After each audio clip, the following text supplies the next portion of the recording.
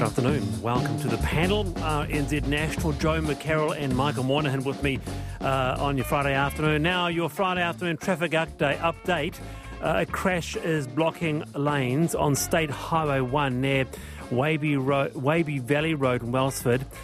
And in Auckland, it's slow northbound on the southern motorway after the Bombay on-ramp after some emergency roadworks closed one lane. So do take care out there this afternoon. Quite a response regarding Joe McCarroll's I've been thinking. I am sitting at my work from home desk wearing two thick layers of wool and a scarf on top, my legs swaddled in thick polar fleece.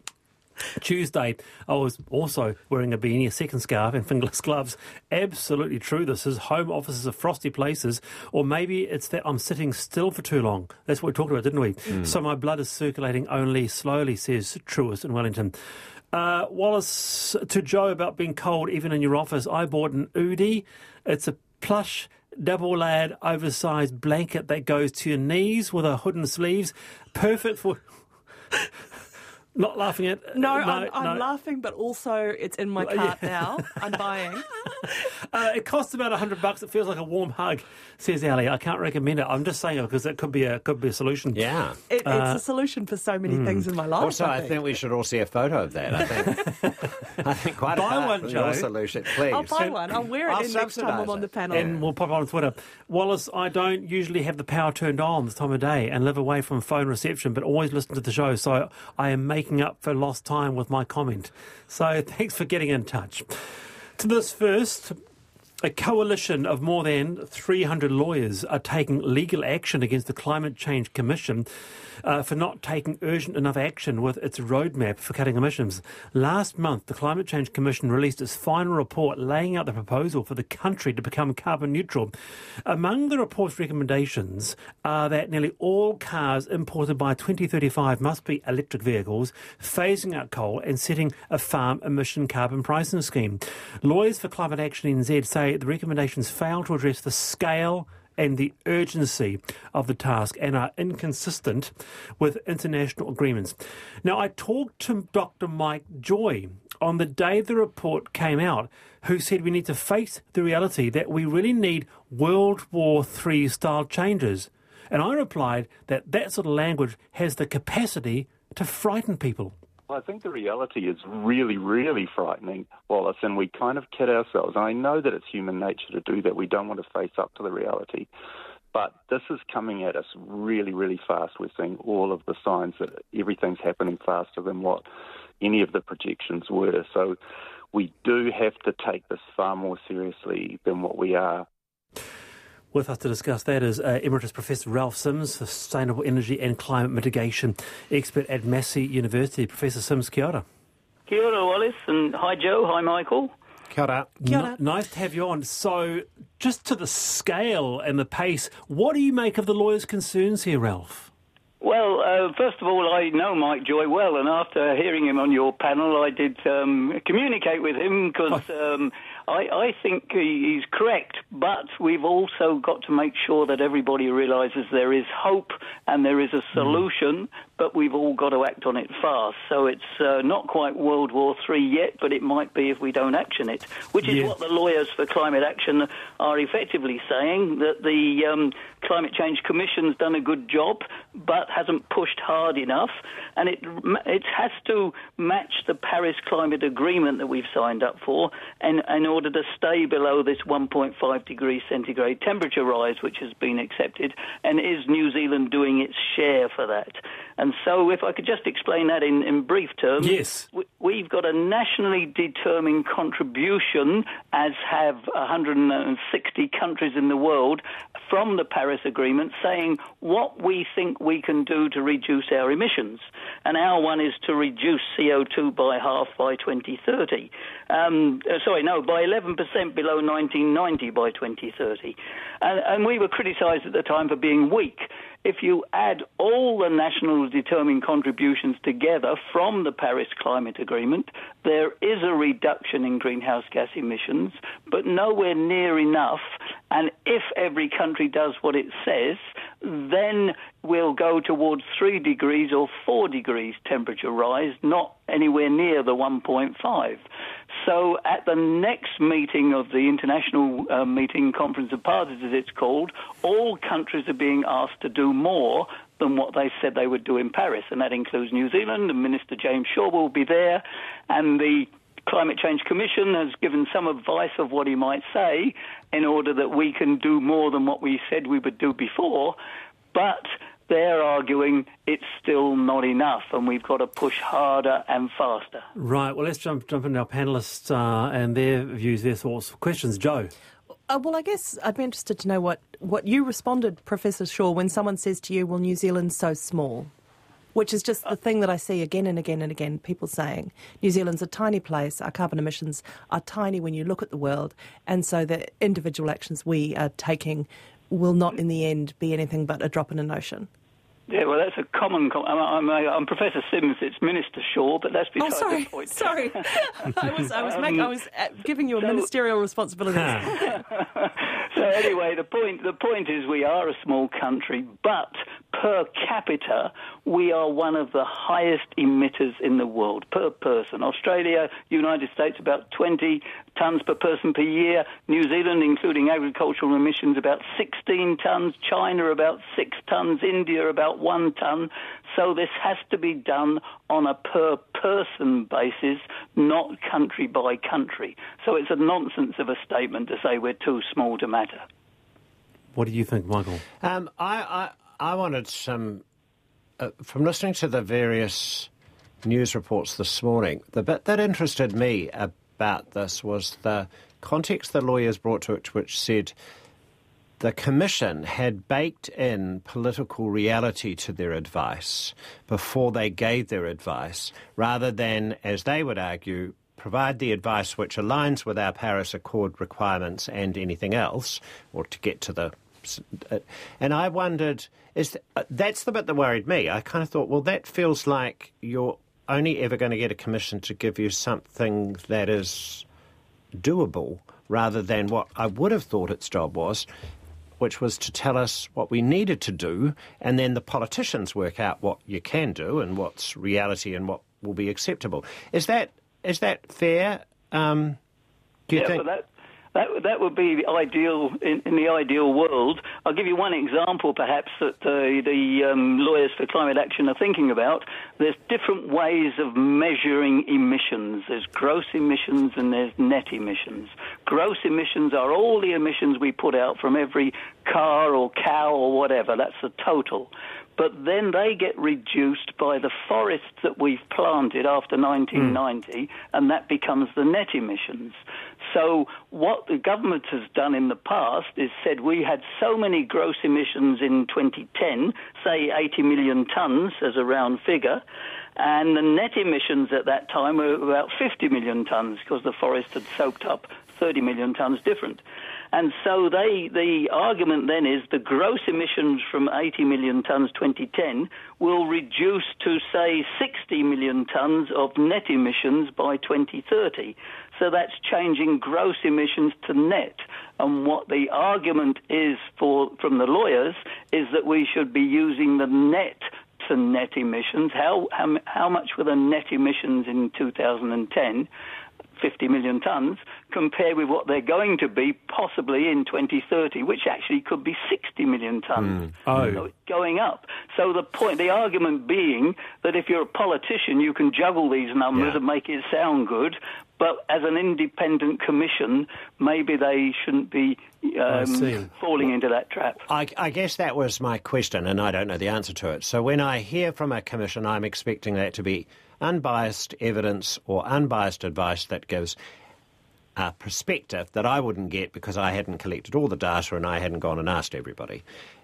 That's what I was expecting to have happen from this. Yeah. But I have to add as well that it is hugely complex because there are different accounting methods which we use for the IPCC, which I'm involved with, or we use for our nationally determined contribution.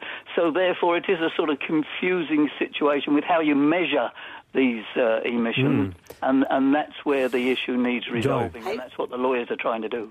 Ralph, I just wondered from your sort of wide experience of the situation, is there a country that you think is doing a good job of kind of the comms around climate change? The individual engagement on this? Oh, well, there's several in Europe, but Sweden springs to mind because they put a carbon price in maybe 25 years ago, and as a result, they've reduced their emissions hugely. The carbon price now is about 250 New Zealand dollars a tonne, whereas ours is about $40 a tonne. Yeah. And that's made a huge difference, and everybody in Sweden understands what they're supposed to do. They're still not perfect. They've still got to reduce by a greater amount, but they did get political buy-in at that time to put a very significant carbon price in. It'd be great if we took some of those ideas on board in New Zealand. And just to follow up on that, Joe, that we really do have to communicate what this problem is better than what we've done. I've said this before, I think, Wallace. The education, we need a COVID-19 type campaign, full-page adverts to explain how serious it is, what we can do, how we can all reduce our carbon footprints, and then we start to get political buy-in, because it's very hard for any politician to try and reduce emissions when people simply don't want to change. Right, so there's actually a lot more that can be done in the communication sort of education sphere, right? Professor Ralph Sims, thank you again for your time. Appreciate it. That's Professor Sims from the Sustainable Energy and Climate Mitigation Centre at Massey University, 4:18. Now, there are calls for the CEOs of Facebook, Google, TikTok and Twitter to, quote, urgently prioritise the safety of women on their platforms. As the New York Times reports, more than 200 prominent women from around the world, including actors, journalists, musicians and former government leaders, have written an open letter demanding change. They write that the scale of the problem is huge, saying 38% of women globally have directly experienced online abuse. And that figure is even higher for Gen Zs and millennials. With us to discuss is Wellington City Councillor Rebecca Matthews, who's spoken out before on this issue. Rebecca, welcome to the panel. Thank you. What do you make of this letter? Well, I think it's a good thing. I think that we've got to get beyond, fixing harm where it occurs on social media and maybe taking steps to ensure that there's an environment where harm is less likely to happen. So, and especially when I think my daughter's 15, all of the stories we've heard about, young girls lately and receiving a lot of kind of online abuse, really keen to see a better environment. Yeah, Rebecca, you have spoken out and earlier about, as I said, about your experiences. For example, you experienced a death threat online before. I did, and I think that, it's really interesting. When you get a death threat, that's pretty clear. You know what to do. You go to the police, and, you report the tweet.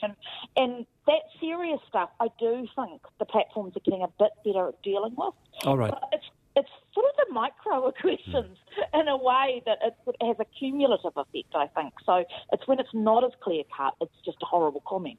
Yeah, I'll get Joe and Michael to jump in very, very soon. But I think that we had you on some months ago, or a year or so ago, and that was in the context of being a person in the public sphere as a counsellor. And it's quite true, isn't it, that women as counsellors, and I think that Penny Hulse, for example, wrote about this as well, quite extraordinary abuse directed at you.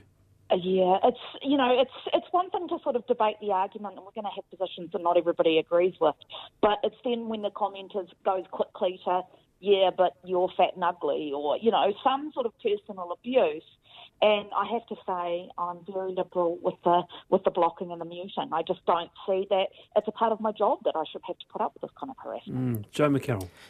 Yeah, I'm interested in what you're saying there, Rebecca, but I suppose I would almost say we're not really talking about microaggressions. I'm a journalist, and don't have what I would consider to be a high public profile, but especially when I was doing a different kind of journalism, which was more about sort of entertainment, writing like that, I would get comments quite a lot, and that was long enough ago that, it was a bit more difficult to be a troll. I've been a journalist so long, my original trolls had to use the post, But,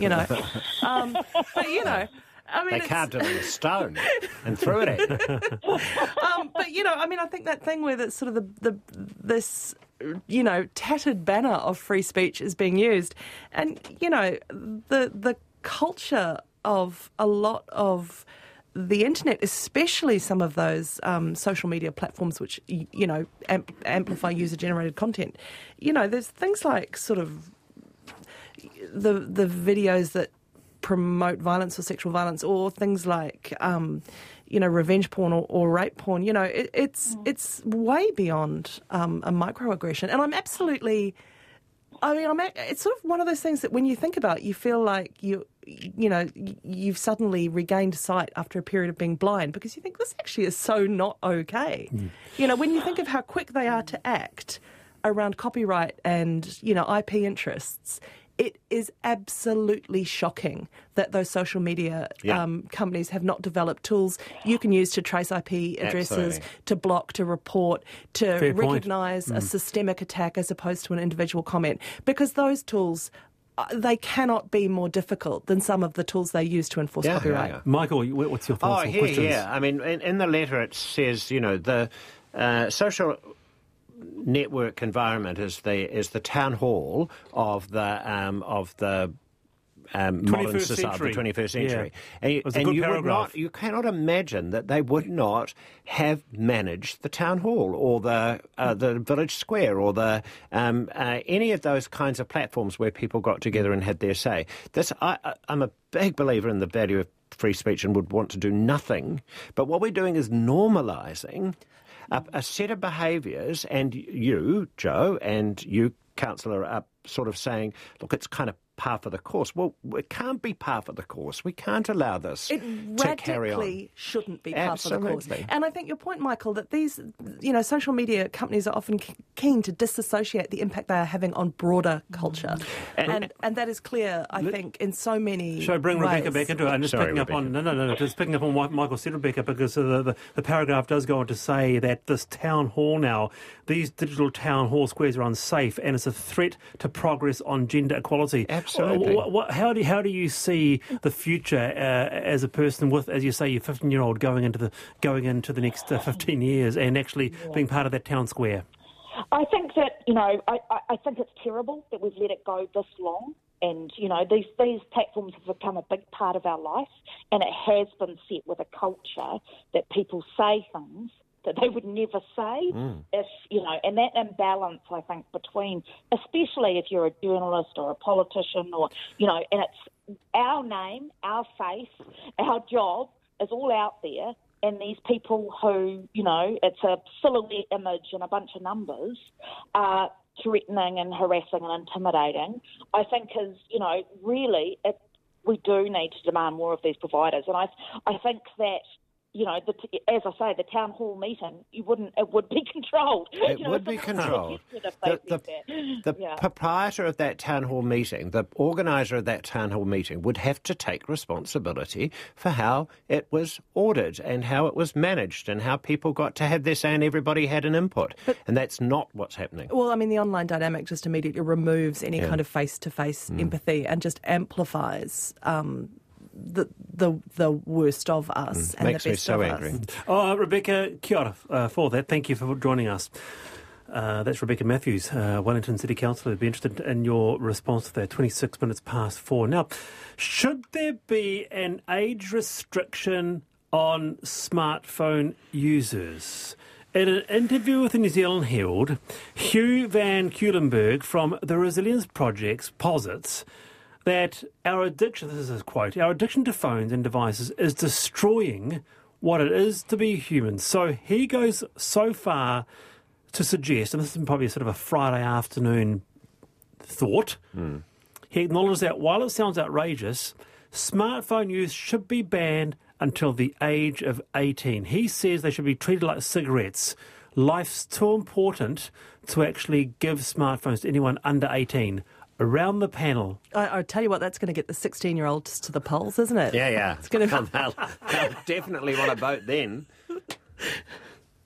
What do you think? Look, I think it is a simplistic idea and more of a thought starter than something we could really roll out. But I would absolutely say that I find myself phones are and screens and that the sort of death scrolling, it's shockingly addictive. And I absolutely agree that, you know, the version of happiness that is being presented to us in that context is not a way to achieve any kind of contentment or mental well-being. Would you agree with that? 2101, smartphones to be banned for those under 18. And Michael, he goes on to say, look, the devices are so damaging, the impact they have on mental health. Smartphones are literally killing kids through compare and despair and bullying. We should treat phones like cigarettes because they're not good for us.